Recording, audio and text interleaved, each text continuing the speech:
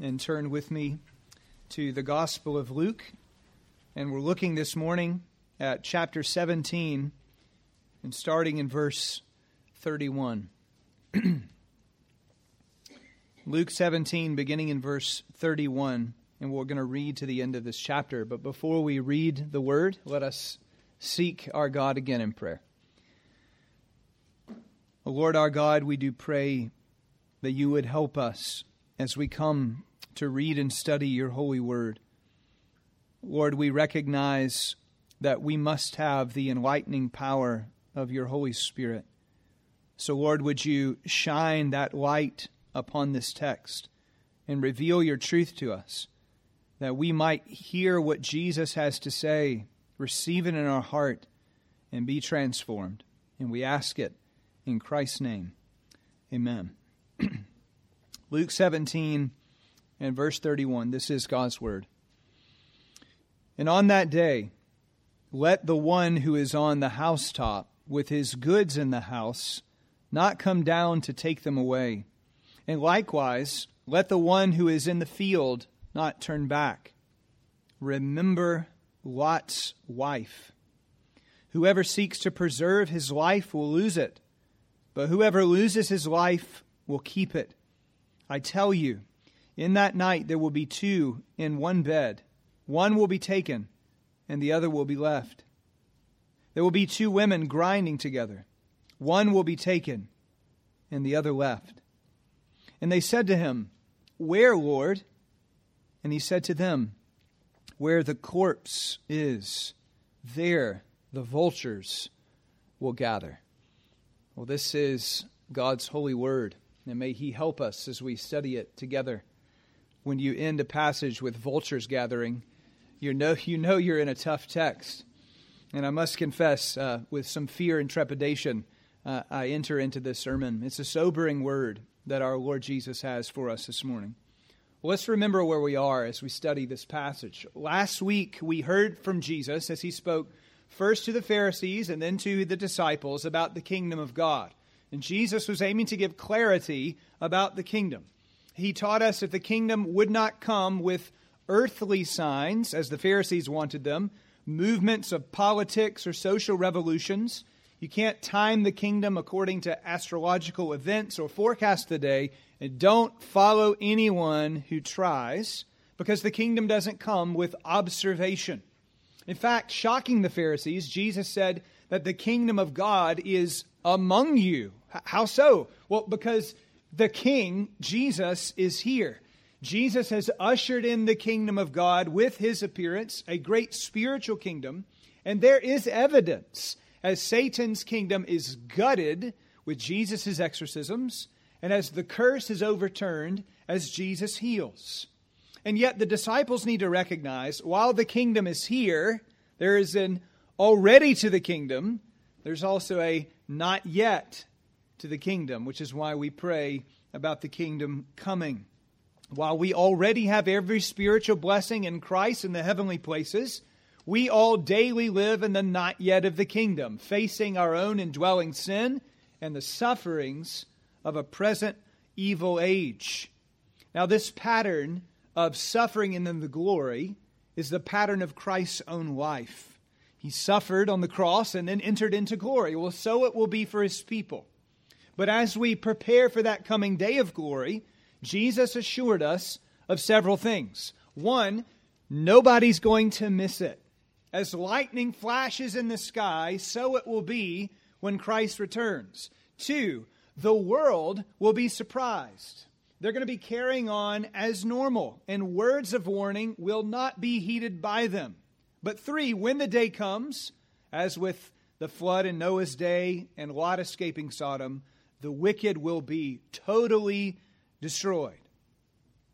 And yet, while Jesus gives this a hope here of escaping suffering in a wicked world, he also now in our text lays down a warning. And we might frame the warning with this question: is Sodom in your heart? Is Sodom in your heart? Will you hold on to this world and be lost? Now, it's interesting that Jesus gives this warning not to the Pharisees, but to his own disciples. Those who profess to love him need to be warned because, dear friends, there is always a danger of those who claim Christ, yet clinging to the world. We remember a traveling companion of the Apostle Paul named Demas.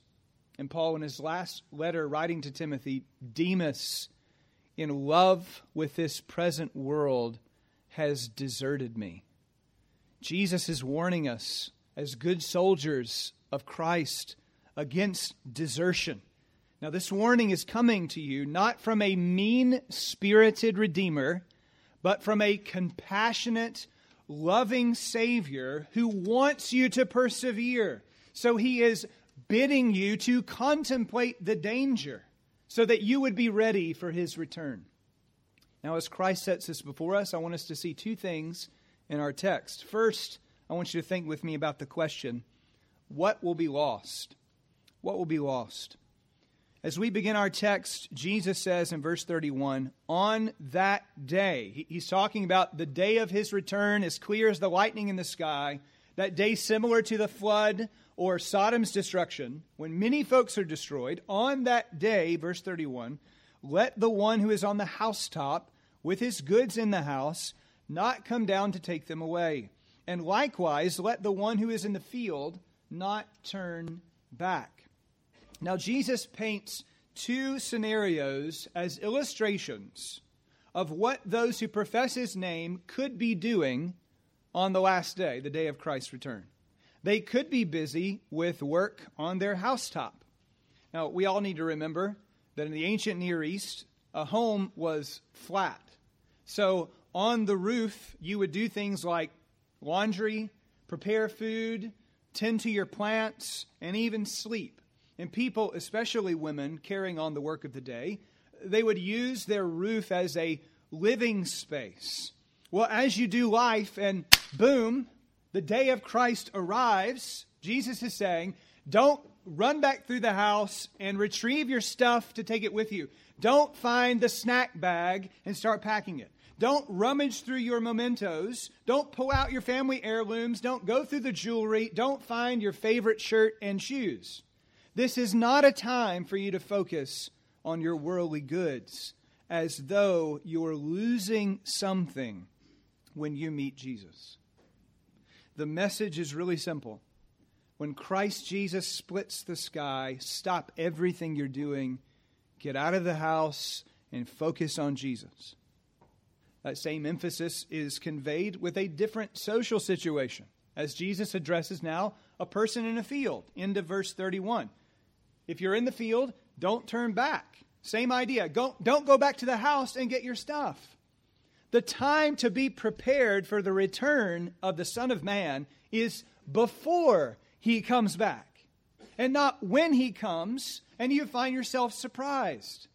God's people are not to be surprised because we are awake, alert, watching, eagerly waiting for the arrival of Christ. We're holding things in this world loosely as we look to the blessed hope and appearing of our great God and Savior, the Lord Jesus. And in this context, when we've been pointed to the flood and the overthrow of Sodom, we should recognize that Noah and Lot were told of what was to come, just as we are being told of what is to come, and they made preparations. Noah built an ark. God had him do elaborate work over a number of years. Lot only had a short period of time, but he did get out of Dodge. Now, we know Lot hesitated, but in mercy the angel seized his lingering hand and brought him out. However, the point here is the Lord is conveying a serious message to us who say we are attached to him. Namely this: your attachment to your worldly possessions could kill you. Your attachment to your worldly possessions could kill you. If the last day finds you conducting yourself like the wicked, caught up in the things of this world and your stuff, then you will meet the end of the wicked. Remember last week we talked about what the people in Noah's and Lot's day were doing when judgment fell. They were doing the normal things of life. They were eating and drinking, marrying and being given in marriage, buying and selling, planting and building. Now, there's nothing wrong with those activities. Likewise, there's nothing wrong with working on your housetop or being out in your field on the day when Jesus returns. In fact, those very illustrations tell us that we should be doing our ordinary duties right up to the moment that Jesus comes back. We don't climb in an underground bunker and lock ourselves away from the world as we await the day of Christ's return. We do the things that God has called us to do, the ordinary things. It's Luther's famous illustration. If I knew Jesus was coming back today, I would plant a tree, Luther said. Do your ordinary stuff. Go to work, raise your kids, shop for the food that you have to get, but do it all with a view to Christ. Because, brethren, what is wrong is if we do the normal things of life, that we're sucked into secularization. What is wrong is having your life revolve only around eating and drinking, marrying and being given in marriage, buying and selling, and so forth. You see, worldly affairs can squeeze you into a mold where your devotion to Christ vanishes away. And the crucial question for me and for you is, will the last day find me occupied with the activities of the world and completely unprepared in my soul? Will I tend to my garden and neglect the garden of my heart? Dear friends, is your soul ready for Jesus to come? If today were your last day, are you ready? Are you neglecting your heart before God so that the reading of Scripture, praying, evangelizing, putting off sin, crying out for the Spirit, all those things are just pushed aside in the busyness of your life? Dear friends, all of us are in danger of giving our priorities of life to the routine affairs of life. And then we disregard the fact, as Israel did, that man doesn't live by bread alone, but by every word that proceeds from the mouth of God.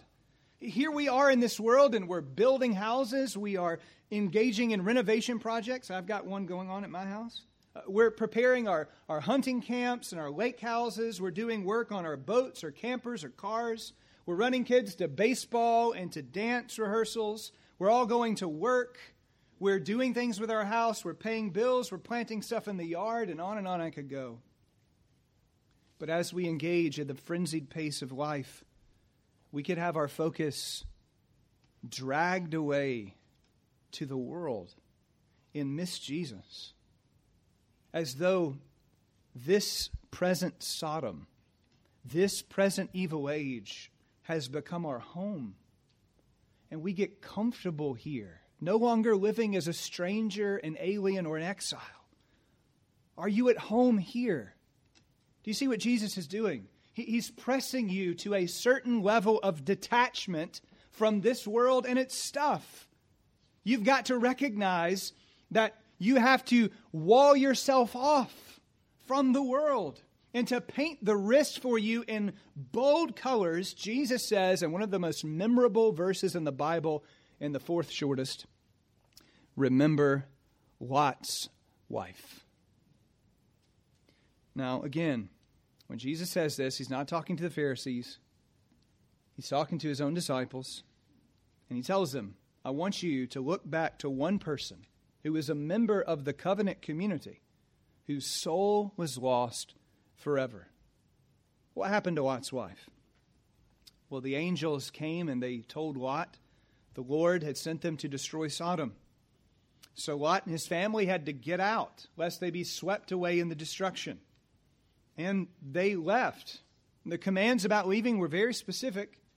Having brought Lot, his wife, his daughters out by the hand, mercifully pulling Lot when he lingered, the angel said this, Genesis 19:17, escape for your life. Do not look back or stop anywhere in the valley. Escape to the hills lest you be swept away. But what happened? Well, as they fled, Moses reports, but Lot's wife behind him looked back, and she became a pillar of salt. She was immediately judged for her rejection of God's word and the clear evidence that while she fled Sodom, Sodom was in her heart. Now, brethren, as we ponder how to apply what Jesus is saying here, as I draw out some lines of thought, let me first make a crucial historical point. When Jesus is referencing the days of Noah and the days of Lot, and speaking of this particular judgment on Lot's wife, he's talking about these Old Testament events like they really happened. Because they did. The flood is not a myth. Sodom's destruction, actual fire and sulfur raining down from heaven to sweep away a city, that's not some moral lesson. Lot's wife as a pillar of salt is not a possible explanation for salt formations at the Dead Sea. Oh, look at that one, honey. I think it looks like a person. No, this really happened. Jesus is telling you, remember a historical event. And if Christ is wrong about this, Christ can't be our Savior. Stakes are high here. The second coming, likewise, is a real historical event. And those who refuse to believe in Christ or follow Christ to the end will meet real judgment. But what I specifically want us to think about here is, what is Jesus telling us that we're to call to mind as we remember Lot's wife? Now, I must tell you, I've been indebted for years to J.C. Ryle. Many of you will know I'm doing a lot of work on J.C. Ryle at the moment. But I remember where I was when I first read J.C. Ryle's sermon on this verse. I was sitting in the hospital after Tori was born. And the impact on my soul has lasted for nearly 20 years. Ryle brings out a couple of points. He says that first, Jesus is telling the disciples they need to think about their privileges, because we need to think about Lot's wife's privileges. Lot's wife, like the disciples, had unique religious blessings. Lot's wife was a recipient of great kindness. How so?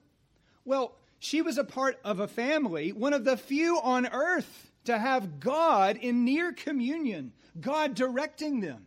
Now, we don't know exactly when Lot got married, but presumably it was before the time when Lot left Ur with Abram to go to the land of promise. And when God called Abram out and gave Abram special promises, Lot and his wife went with them because they believed those promises.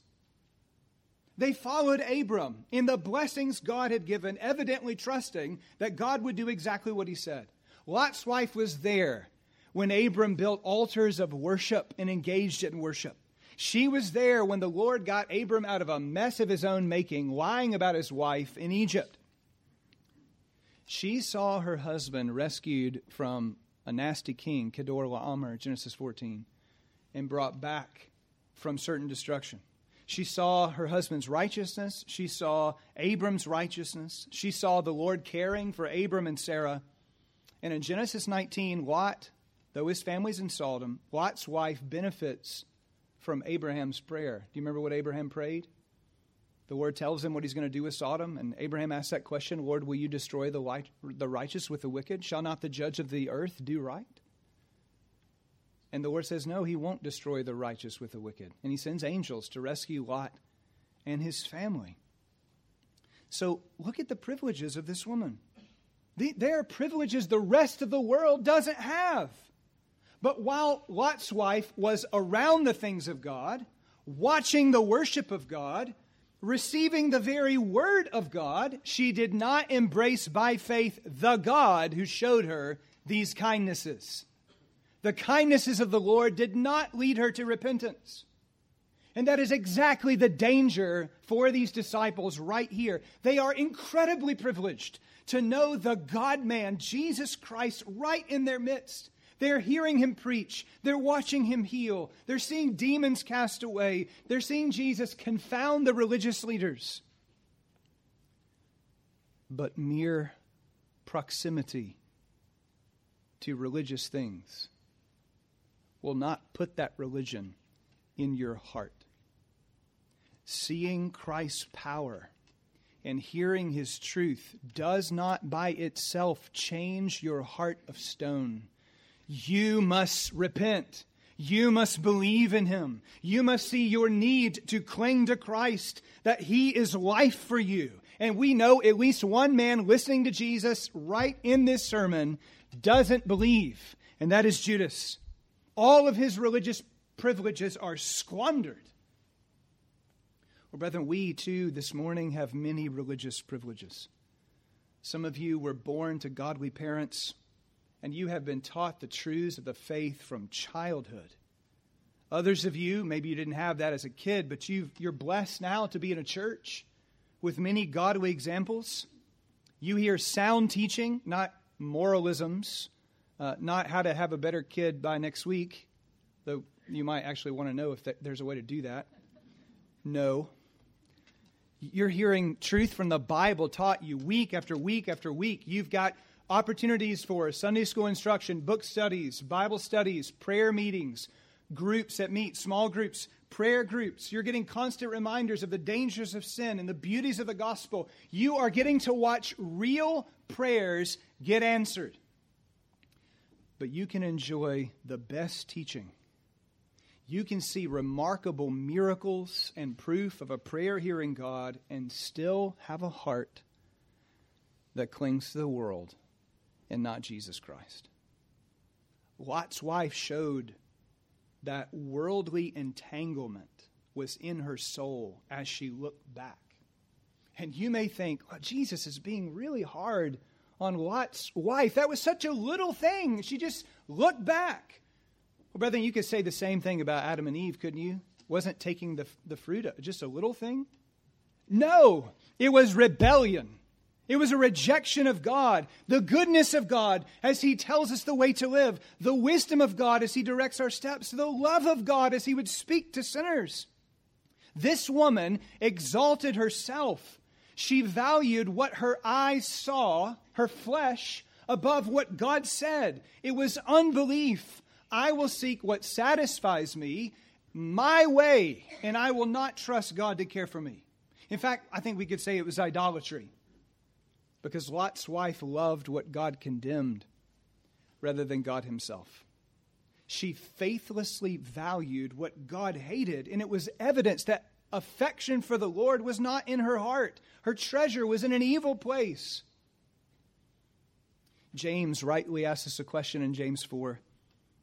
Do you not know that friendship with the world is enmity, hatred, we could say, against God?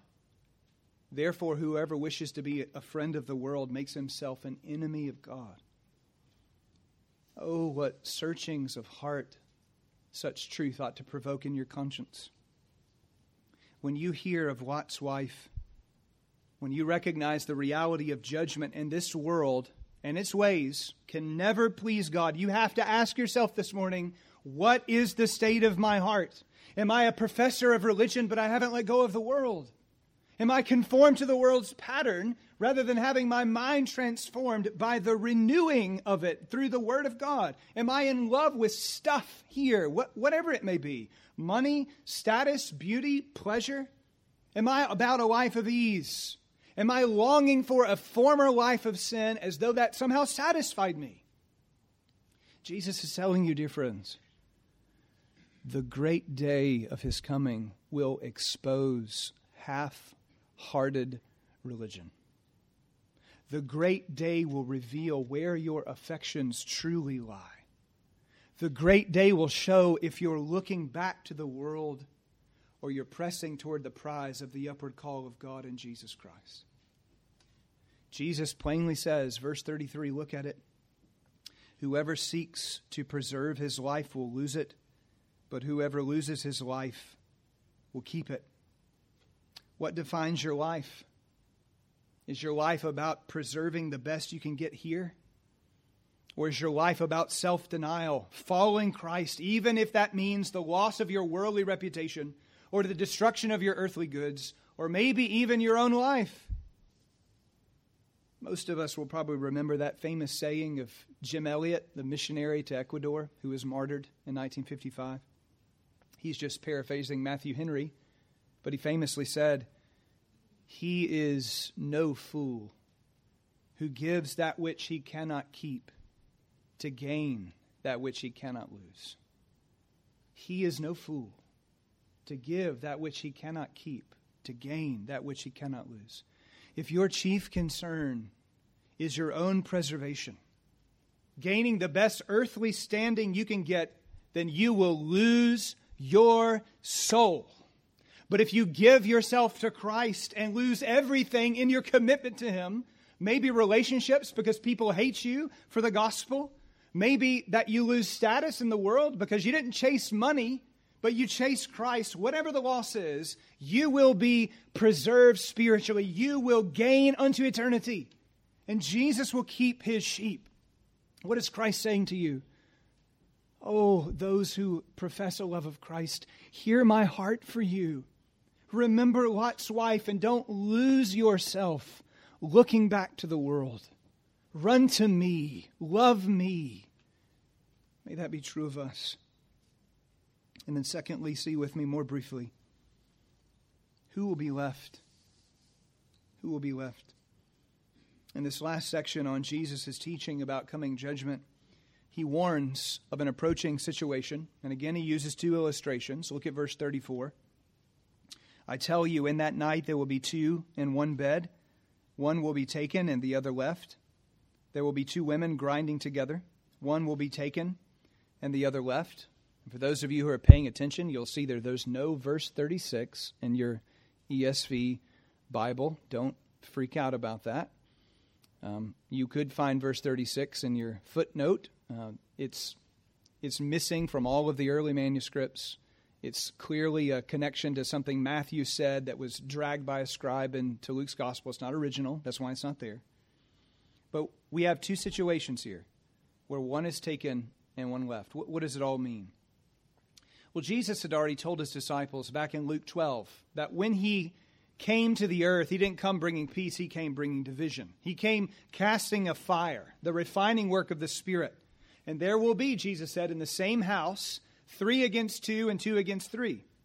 And these divisions will extend, He said, to father and son, son against father, to mother against daughter, daughter against mother. And of course, what Jesus meant was, some in the house will have the refining work of the Spirit changing them. Others will meet the fire of God's judgment. Well, we have an echo of that saying here.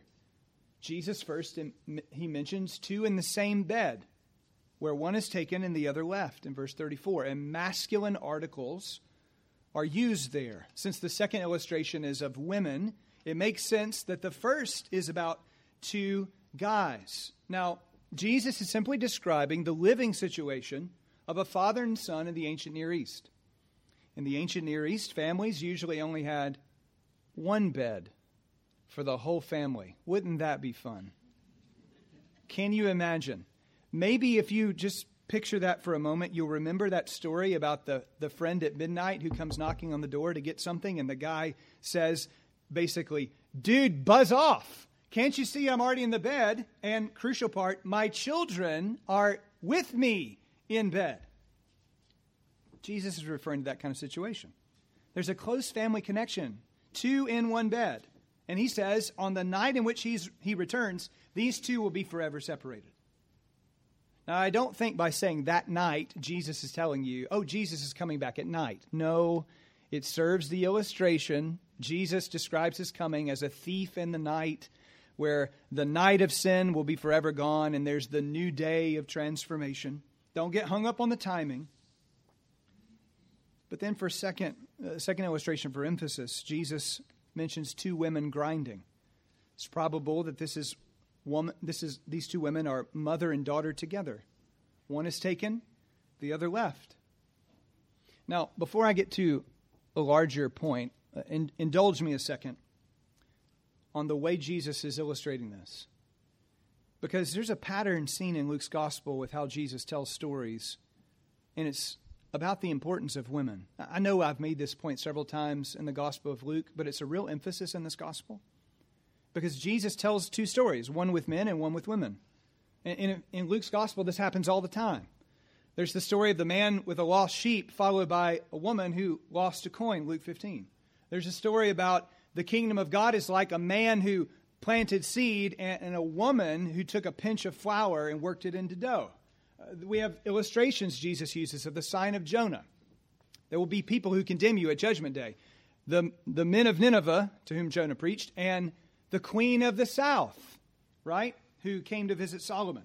We get two healings on the Sabbath, a guy who had dropsy and a woman with a disabling spirit. On and on I could go. You're probably thinking, okay, that's nice, but what's the point? Well, this doubling of illustration, on the one hand, makes a matter emphatic. But on the other, by putting examples of men and women side by side, Jesus is stressing the importance of women. Brethren, this was totally unique in the ancient world. The rabbis never told a story about men and women in parallel. Never. It doesn't happen one time. Why is that? Because the rabbis ignored women. They didn't think they could be disciples. They didn't instruct them in the faith. But Jesus is making it plain that men and women are his disciples. Men and women are models of faith. And at the last day, here's the beautiful point, men and women will be personally brought to him because Jesus cares for the totality of his sheep. Do you see what Luke is saying? Every believer, no matter how insignificant in the world's eyes, no matter how low on the social scale, will be known and rescued by Jesus. And yet, as we look at what Jesus is saying overall, some are rescued and some are left. Now, I know there's a book, a whole series of books with something like Left Behind. Ever heard of it? I know that maybe even came to your mind as we read this passage. Let me tell you, that book is full of all kinds of wrong-headed ideas. I already told you last week there's no secret return of Jesus. People mysteriously taken away and their cars crash and their helicopters go down and their clothes are neatly piled up for everybody else to watch while everybody else is waiting on another return of Christ. That's false. Whatever this taking and leaving is happening simultaneously to the day of judgment, the very time when Christ's coming is obvious in the sky. Now, there's a bit of controversy here over this taking and leaving language. It's not immediately clear if being taken means taken away to judgment, and then the believers are the one who are left. 1 Thessalonians 4 might hint that it's that way. When Christ comes, the dead in Christ will rise first, and we who remain, we who are left, will be caught up with him in the air. That's possible. Or it could be taken means taken for salvation, and left means you are exposed to judgment. Commentators are all over the place. So you just have to hear what I think. What do I think? I think taken is taken for rescue. And isn't that what happened in our context with Lot? He was taken by the hand and led out of the city. Noah likewise was taken. He builds the ark, yes, but who shuts the door? God does. And everyone else is left. Don't get bogged down on that. Either way you read it, the big idea is clear. There is a great day of separation coming when Jesus will divide the sheep and the goats. And the day will soon come when in the visible church we will no longer be a mixed group with the genuinely saved tangled up with religious pretenders who just love the world. No, they will be separated. And do you see that the illustration makes this really painful in one sense? There will be those who share the exact station of life from the same family, from the same house, who have the same privileges, and they end up on opposite sides of eternity. What is Jesus telling you? He's saying, if you trust me, if you cling to me, you have no need to fear that day. You will be safe in my presence. I will take you away for salvation. But if you don't cling to me, if you love the world, that day will be a disaster for you. Jesus is pressing urgency upon us. Be ready. Don't be an almost Christian like Lot's wife. Be one who is clinging closely to Christ. Don't try to ride the religious coattails of your parents, of your spouse, of some other member of the covenant community. If you don't know Christ, flee to him now. Hear his warning as a kindness to arrest your soul and run. Run to Jesus. After Jesus explains all this, the disciples ask a question, and we'll close with this. They say, verse 37, "Where, Lord?" Now, I think that they've learned the lesson that the Pharisees ask a dumb question. When will the kingdom come? Okay, we're not supposed to ask that question. Nobody asks when Jesus is coming back. That's a bad question. Where's it going to be? Like, if I could map it out, where's it going to happen? Well, again, this is a really confusing question in one sense, and Jesus' answer is even more confusing. Verse 37, "Where the corpse is, there the vultures will gather." What in the world does that mean? There are more than half a dozen ideas, but I think really the simplest answer is best. The disciples ask, "Where will judgment occur?" Jesus says, "Just like you won't miss my coming because it will be as lightning in the sky, you won't miss judgment because it will be as obvious as vultures gathering to scavenge a corpse." You might think that's a really disgusting image. And I agree with you, it is. But Jesus is making quite a striking point. If you don't have the safety of being in Christ on the day of judgment, if you don't have a love for Christ above all else, you will be the corpse. You will be the corpse. Do you remember Revelation 19? There are two suppers described. Many of you will immediately remember the first. It's the great marriage supper of the Lamb. Oh, we long for the day when we will sit down with Jesus, look at him face to face, and enjoy his blessed presence. We will shout hallelujah and sing his praise. But then later in the chapter, there's another supper. It's called the Great Supper of God, where the carrion birds are called to gather that they might feed upon the flesh of all those who have rebelled against Christ and fallen in judgment. If you resist King Jesus, he's saying, you will be destroyed. You will meet a curse. And you know what a curse is in the Old Testament? It's having your body left unburied and having the animals pick you to pieces. You will be cursed. Brethren, what is the message that Jesus is painting before us? He's telling you, he's pleading with you, be ready for me to return. Focus on me. Look to the day of glory, or that day will be one of gore as you face eternal destruction with King Jesus himself striking you down. Well, don't let the return of Christ be a grim affair for your soul. Don't drift away from Christ. Don't grow cold in your affection for Jesus. Look to him who alone can hide all your transgressions from view. Plead with him to be merciful to you, that you would press on to the end. And some of you, as you think about it, you know people who have drifted away. You know people who have fallen.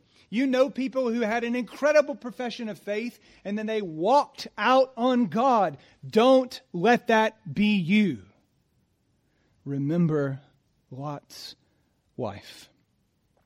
May we all take heed to ourselves and make sure Sodom isn't in our heart. Let's pray together. Lord Jesus, you are so kind to warn us. And we confess, even in the warning, we often don't like it because it's a hard word. But Lord, we pray that we would see your affection that drives this hard word to warn us against destruction. Lord, may we find you to be our ark of safety. May we hide ourselves in you as the rock of ages. And Lord, we pray that you would protect us. We pray for ourselves that we would not drift away, but that we would have a flaming heart for Christ and go on seeking to serve the Lord Jesus Christ. Lord, I plead for those among us who perhaps are drifting and who are pulled by the world. Lord, would you arrest them in their steps? Would you grant them repentance? May none who are among us be those who find the day a day of destruction for their soul. And I pray this in the name of the Lord Jesus Christ. And all of God's people said, Amen.